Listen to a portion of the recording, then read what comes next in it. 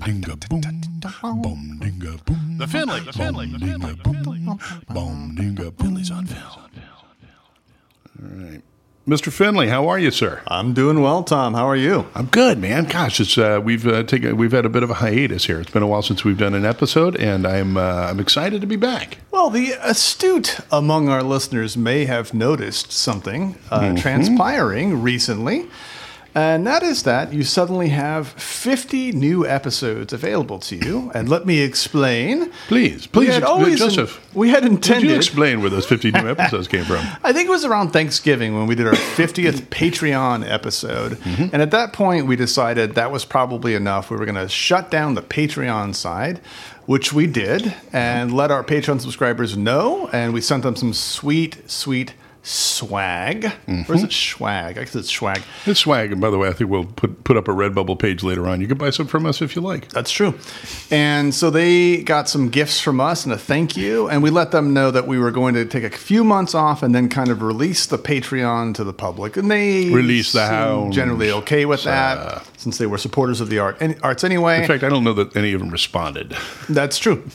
And so that's on you, Patreon, former Patreon people. So I went ahead and relabeled them and set the timer for them to be released. We thought on February 14th, a sweet Valentine's Day present, if you will. But proving that love is eternal, they were released immediately. But that's okay, because we're recording this on January 16th, and January 21st may bring no infrastructure at all in this country. Absolutely. So you're listening to this in the wasteland. Enjoy Red Dawn style on some sort of computer network. I'm more on Mad Max. I'm in the Mad Max area. You are a Mad Max type. I'm more of a Red Dawn guy because I like America. You just like peeing in radiators. That's all. So I do. That's true.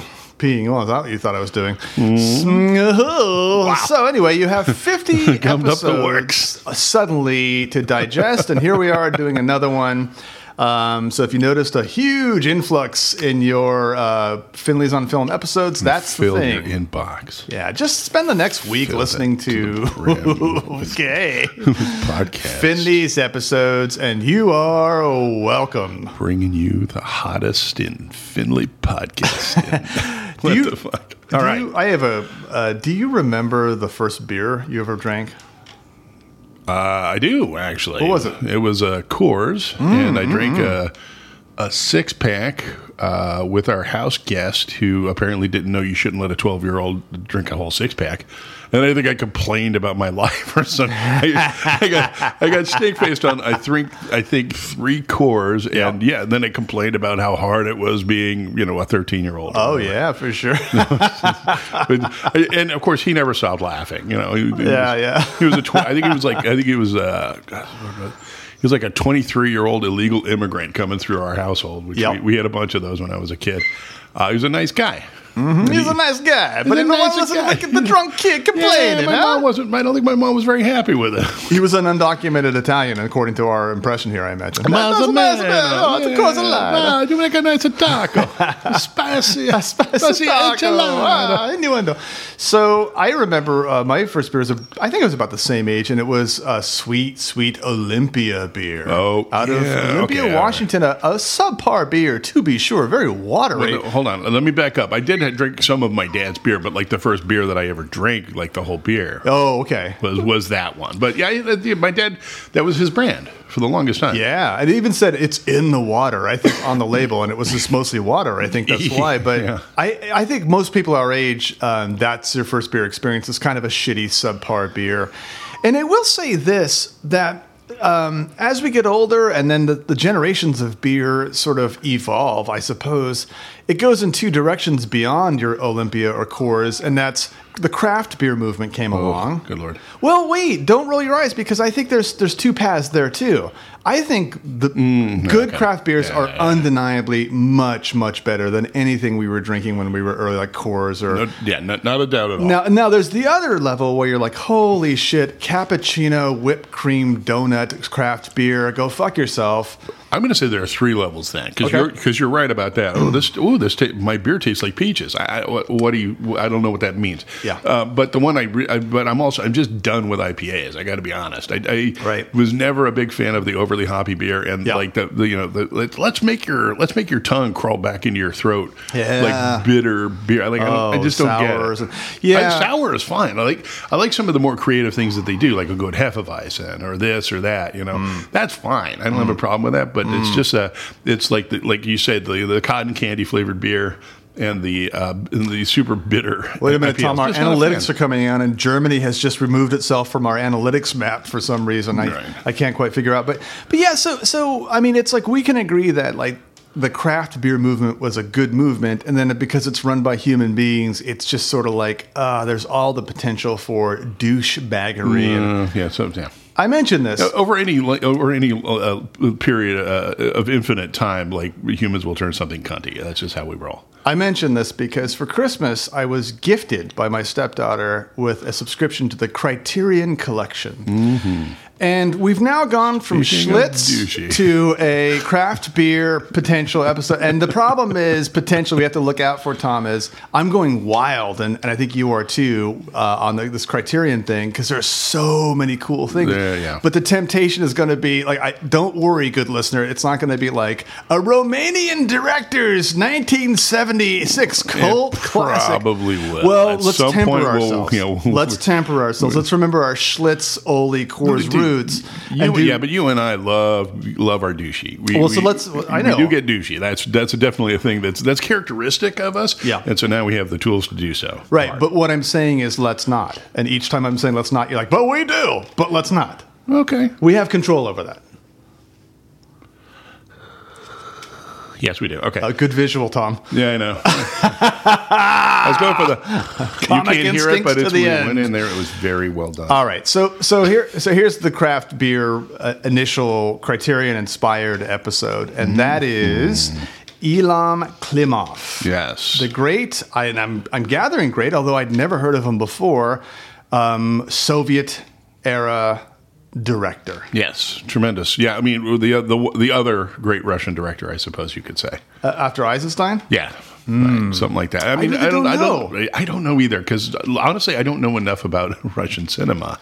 That's one thing I found out watching these movies. By the way, yeah. How little I sort of knew. Well, there's no about reason to know, because Eisenstein's like the 20s and 30s, into the 40s actually, right? Yeah. And so we're not seeing most Soviet produced cinema in the West until like 1989. I mean, maybe a little Khrushchev era stuff that we're going to be talking about today. In the 60s. In the 60s, yeah. But I got to say this. What's really interesting is when you got the Criterion Collection, I was super excited because there's this other movie that I've been wanting to see for a long time. And I didn't realize it was the same director, but it was from 1985. Oh, so, okay. Come and see. That supposedly is like one of the darkest movies ever made. It's about World War II.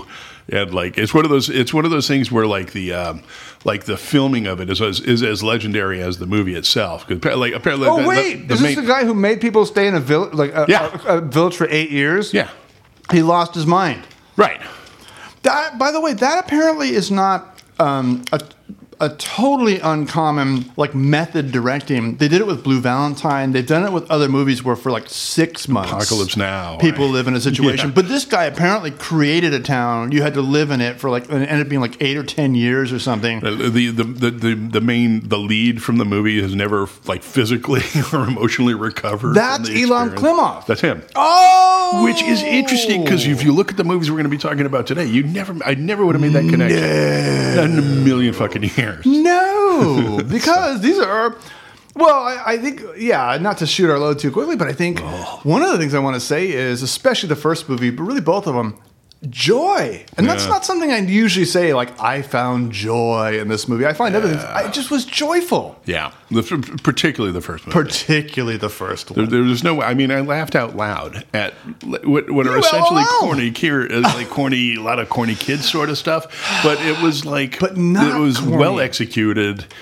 like super well executed. In a sense, you could say that it was almost like a children's Animal House in a sense. This movie. Well, I have a different or comparison. The Animal House is a shitty grown-up version of this. No. I have a different comparison, and I'll reveal it later because I think you're going to hate this comparison, but I don't know how it can be avoided. But hold on, the film is called Welcome, or No Trespassing from 1964.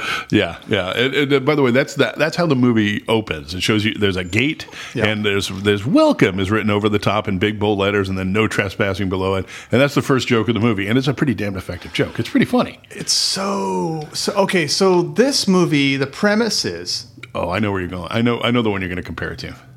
But go on. Oh, write it down. Do you have a pen? No, I do not. But I know what okay, but just a scout, honor system. Right. Okay. So it opens in a Soviet summer camp for kids, right? And I was expecting immediately that it would be. A sort of indoctrination camp, right. And by the way, it's not precisely that either. Is, but it kind of, right. What you immediately realize is that I guess every summer camp is an indoctrination camp in a way. Yeah, it has the hapless owner / main counselor, right? Who I loved in this movie. He was really well. He did it really well. He was interesting because he was also he was kind of a prick. Again, my Dean Wormer stands for him, but at the same time, he was a much nicer person than Dean Wormer. 0. Mr. Blutowski. 0.0. Hey, wait a minute. You just called me Bluto. Oh, not you, sir. Yeah, no, but he's definitely warmer than Dean Wormer. Yeah, right. Is it Warner, right? Dean Warner from Animal House, because it's Wormer, but we call he's not precisely the enemy. You can understand in this movie that his role as the enemy is just the vehicle, because there are times when you empathize with this guy. Yeah, absolutely. And then other times, of course, you're rooting against him, but only in a playful way, because he's fulfilling the role of, the governor, right? The brakes on all the fun. Yeah, he's the guy right? he's the guy who's got to control everything. He's the guy who fills out the insurance form at the end of the day if somebody gets hurt or whatever. So, and he has to look good in front of not only parents, but it becomes later on clear that there's a particular parent of high status in the Soviet, government or something, right, who has a kid there who he really wants to impress with the efficiency of his camp. Right. Yes, how everything is very artsy, and even though it's not at all in many senses. Oh, the camp itself is ridiculous. The walkway has like boy and girl heroes. Yeah.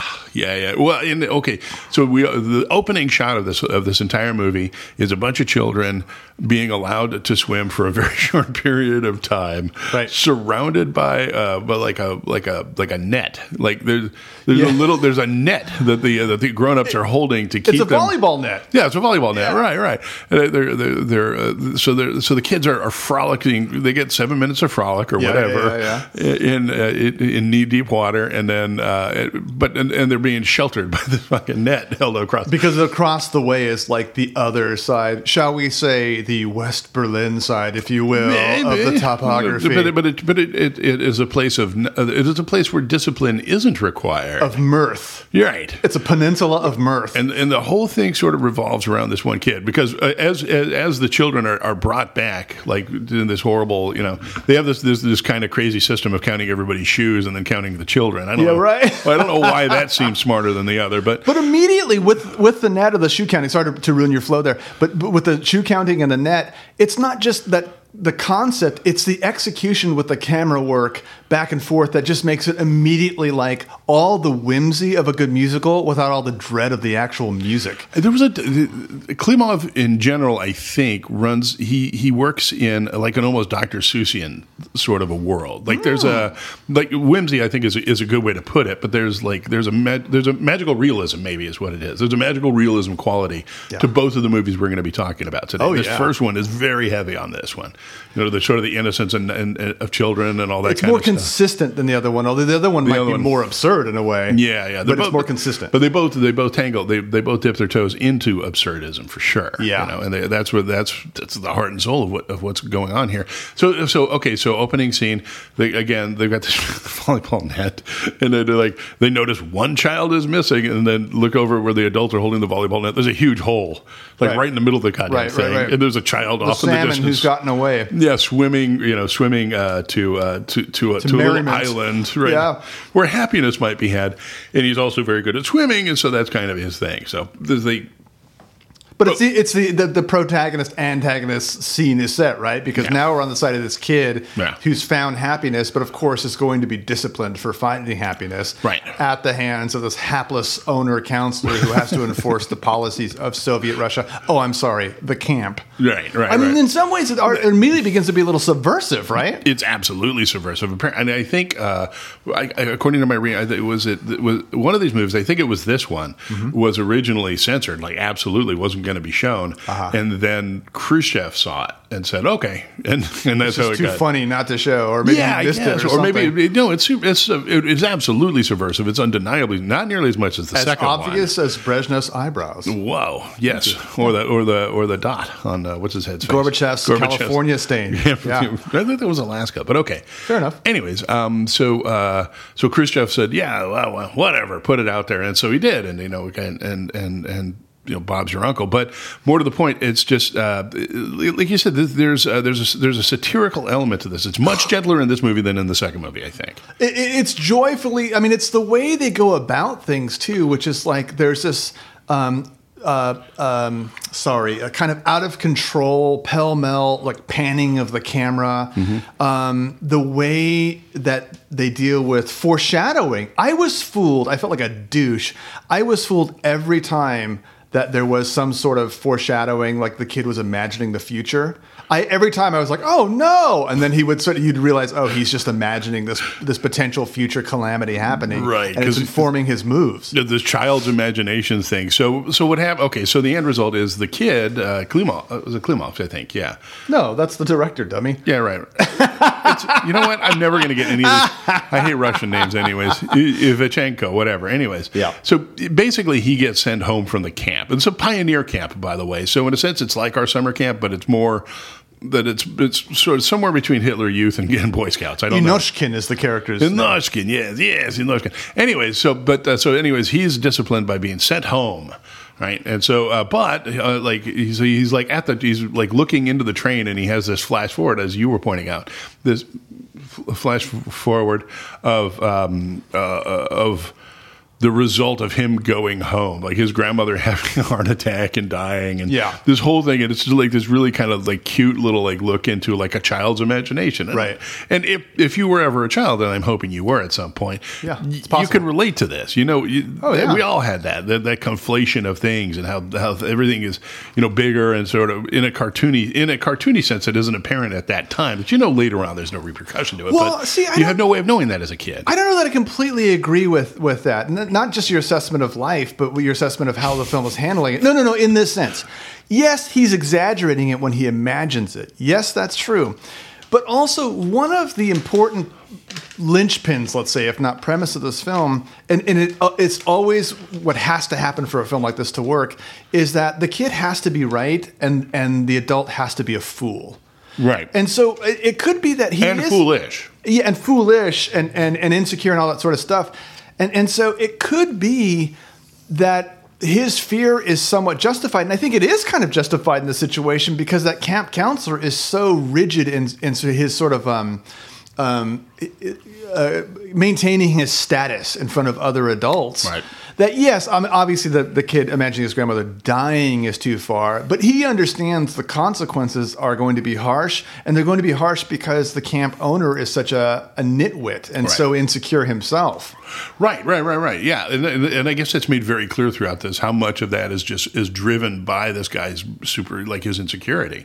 Yeah, and and careerism, I guess you would say as well. One of the things that I think was smart about the writing, the creation of characters in this movie, is the actual camp counselors, the in-betweens, aren't precisely with their foot in one river or another. Yeah. They belong to the adult camp. You can't exactly trust them, but they themselves are kind of suspicious of the rigidity of this camp owner. Yeah, the satirical nature of this, the satire comes through a little bit stronger the more you examine it, doesn't it? So you're hoping that somehow the kids will be able to trust them, but you yourself are a little worried that they'll tip their hand. And I'm sorry, I'm going ahead. No, like, so the head guy is like very representative of like old school Stalinist Russia, like the super communist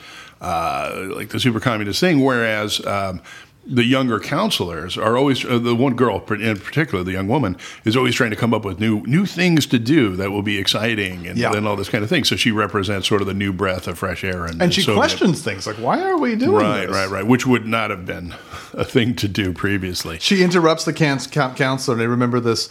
He says, "When lunch is at its peak, I'm dead and mute. So please don't speak." They have all these little sayings around the camp about how to keep things efficient, but they're ridiculous. And also, there's in place metrics for how much how good the kids are having it. This guy how much weight they've gained over a period of time, and of course the young woman's her particular troop isn't doing so well. They're not gaining weight.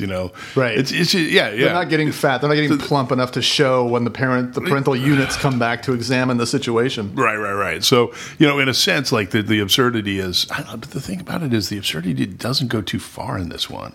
No, the only thing, and the very stepdaughter who got me this Criterion subscription and who I made watch this film later, because I knew she would like it because it's so much like somebody else. I know exactly. I do know the movie. Yeah. I'll say it right now. Do you want me to? Yeah, go ahead. Wes Anderson. I don't know how Wes Anderson Kingdom. doesn't cite this guy as an absolute influence. Probably. Okay. Fair enough. I mean, whether you like Wes Anderson or not, or feel like he's gone too far, whatever, there's a playfulness and a kind of framing of things that seems very similar. But anyway, she pointed this out, and I have to agree. The only whimsy that could have been pulled back is that little device they use with a dumb kid who kept coming along and saying, "What's going on?" And everyone's, "Get out of here, shut up." And we get that he represents something. It could have been done twice instead of 14 times. But it's really like... Tom, it's a setup to that final joke, though. On the end of the movie, but it could have been the end of the movie. But this movie might crack my top 20. I really enjoyed this movie a lot. This is a movie, This is a movie that you could take on a couple of different ways. I mean, it's not. I mean, this is not Battleship Potemkin or anything like that. But this is a movie that you could take from a purely the enjoyment of watching a movie. This is definitely got that. It's just, this movie is fun. Oh, by the way, all my blabbing about stuff, I kept cutting you off from the summary, but it's important to know that the crux of the film is that he goes back to the camp and has to hide out in the camp and have all the kids. And I had those fantasies. I think, didn't every kid have like a fantasy of that, Of like being in a public space, but being hidden from everyone. Very interesting. Hiding, perhaps a closet, Tom. Perhaps something that you would stay in until you were ready to come out. No, there was too many cocks in there. No. And they're all mean. Would not have been it. No. No, I hear you. I definitely had those things. And the overall thing, it's like any good movie that's sort of skewed towards kids. It's kids outsmarting the parents, outsmarting the adults. And the thing with those premises is typically when it has the smarts of filmmaker to do what it's supposed to do, which is be on the kid's side, it oftentimes does in such a way that's only condescending anyway. And this film is not condescending. No. Because the kids are smart, but they also have their sort of weird little frailties. They keep making mistakes and hatching Getting a plan. Caught out, right? And one of them, which is just hilarious. A snitch. They don't know that there's a snitch.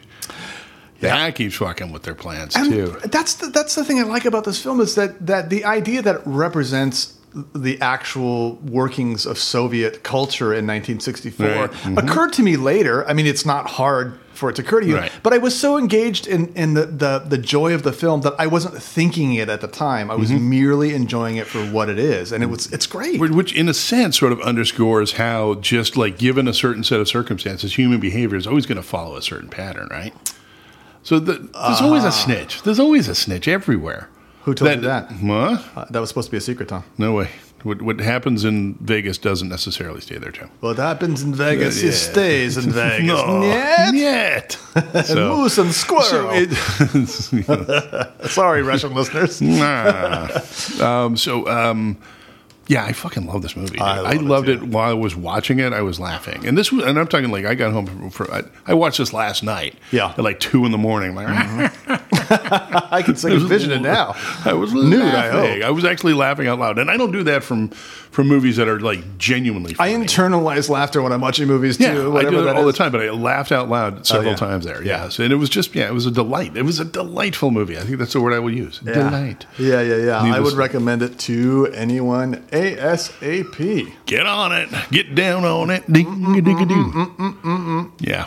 Okay. Because we're a brickhead. I mean, I could talk for a lot more about this movie, but I fear at some point I'll just be a bad spoiler to every little bit. Is there anything else we want to say about this movie? It definitely gets the recommend. Okay.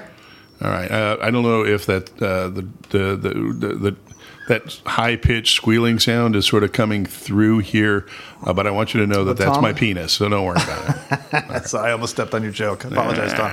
I know. Okay, that's so why I got it out quick. Very good, Take very that. good. Sorry, good instinct. So the next film is the one that got me on to Klimov, and it's weird to say I didn't enjoy this one as much because I loved this next film too. It's just that first one was so good. Qualitatively, it was much better on several different levels. First, I don't know if it's a matter of the print or it was actually a quality of the cinematography involved. Are you downing our craft beer equivalent Criterion? My God, Tom, it was only yesterday we were watching... The Soviets, the one thing you have to know about when watching both of these movies, you're like, God damn, it was a little primitive, particularly on the second one. First one, I think they got much more out of their tools. After January 21st, I, for one, welcome our new Soviet overlords, and I think your film stock was brilliant. Yes, an obvious intentional choice. Well, no, but okay, maybe, but I think there's just a quality of movie making that the Soviets maybe had where it was more about the story than about. I think American we're really into cinematography and all that kind of stuff. I think that's just sort of de-emphasized a good deal. Where you're right about that, in my opinion, and it might have been the technology, is really just about possible available film stock and equipment. But what he did with it, I think, is incredible. That's the other thing too. And it's also working on this a shoestring that almost doesn't make sense over here. If I can make a terrible analogy, it's like when Queen made that famous album that has Bohemian Rhapsody on it. They still didn't have a lot of money at that point, but they decided to hang little Marshalls on ropes and swing them back and forth to get a certain effect. Something that if you had good equipment, I would say that's the equivalent here. Okay, fair enough. It's impressive how much he gets out of this thing too. So anyway, on to the second movie. Yes, and Adventures of a Dentist. Adventures of a Dentist from the next year, 1965. This movie is more blatantly absurd. It is more blatantly absurd. It's also more blatantly satirical, satirical. It's definitely it's a hard satire, a harder satire than the first movie. I would say one of the other things is that it essentially really kind of focuses on one person, one character, our young dentist, in order to deliver everyone else's an auxiliary character. Right. Whereas the first movie, obviously they were main characters, but they all kind of shared the load. Right. They shifted back and forth, and then certain people moved forward. Whereas this second movie, Adventures of a Dentist, is about the dentist himself, really. Or is it? Well, and society. I mean, it's definitely, like I said, this one's more about human nature. I can see less of a Soviet allegory than the first one. But I can see a harder sort of a thing because there's a certain amount of so what happens is this young dentist starts his practice. Turns out this motherfucker can pull teeth like nobody's business. He doesn't need anesthesia. It comes out immediately and it's painless. Well, it's important to note that he's insecure about starting the position. He doesn't want to because he's sort of barely made it through dental school. He has low self-esteem as a dentist, something you don't want in your dentist. But he's able to painlessly and hilariously, in my opinion, with a sound almost this sort of weird stop motion photography where he excises teeth, and of course the town loves him. Yes. Well, okay. We'll get into that in a second. Yes. So the essence of the essential arc of the movie is that he's got what I've heard it called tall poppy syndrome. What's that? Well, that is where people try to knock you down when you're if you're elevated above them, they try to pull you back into it.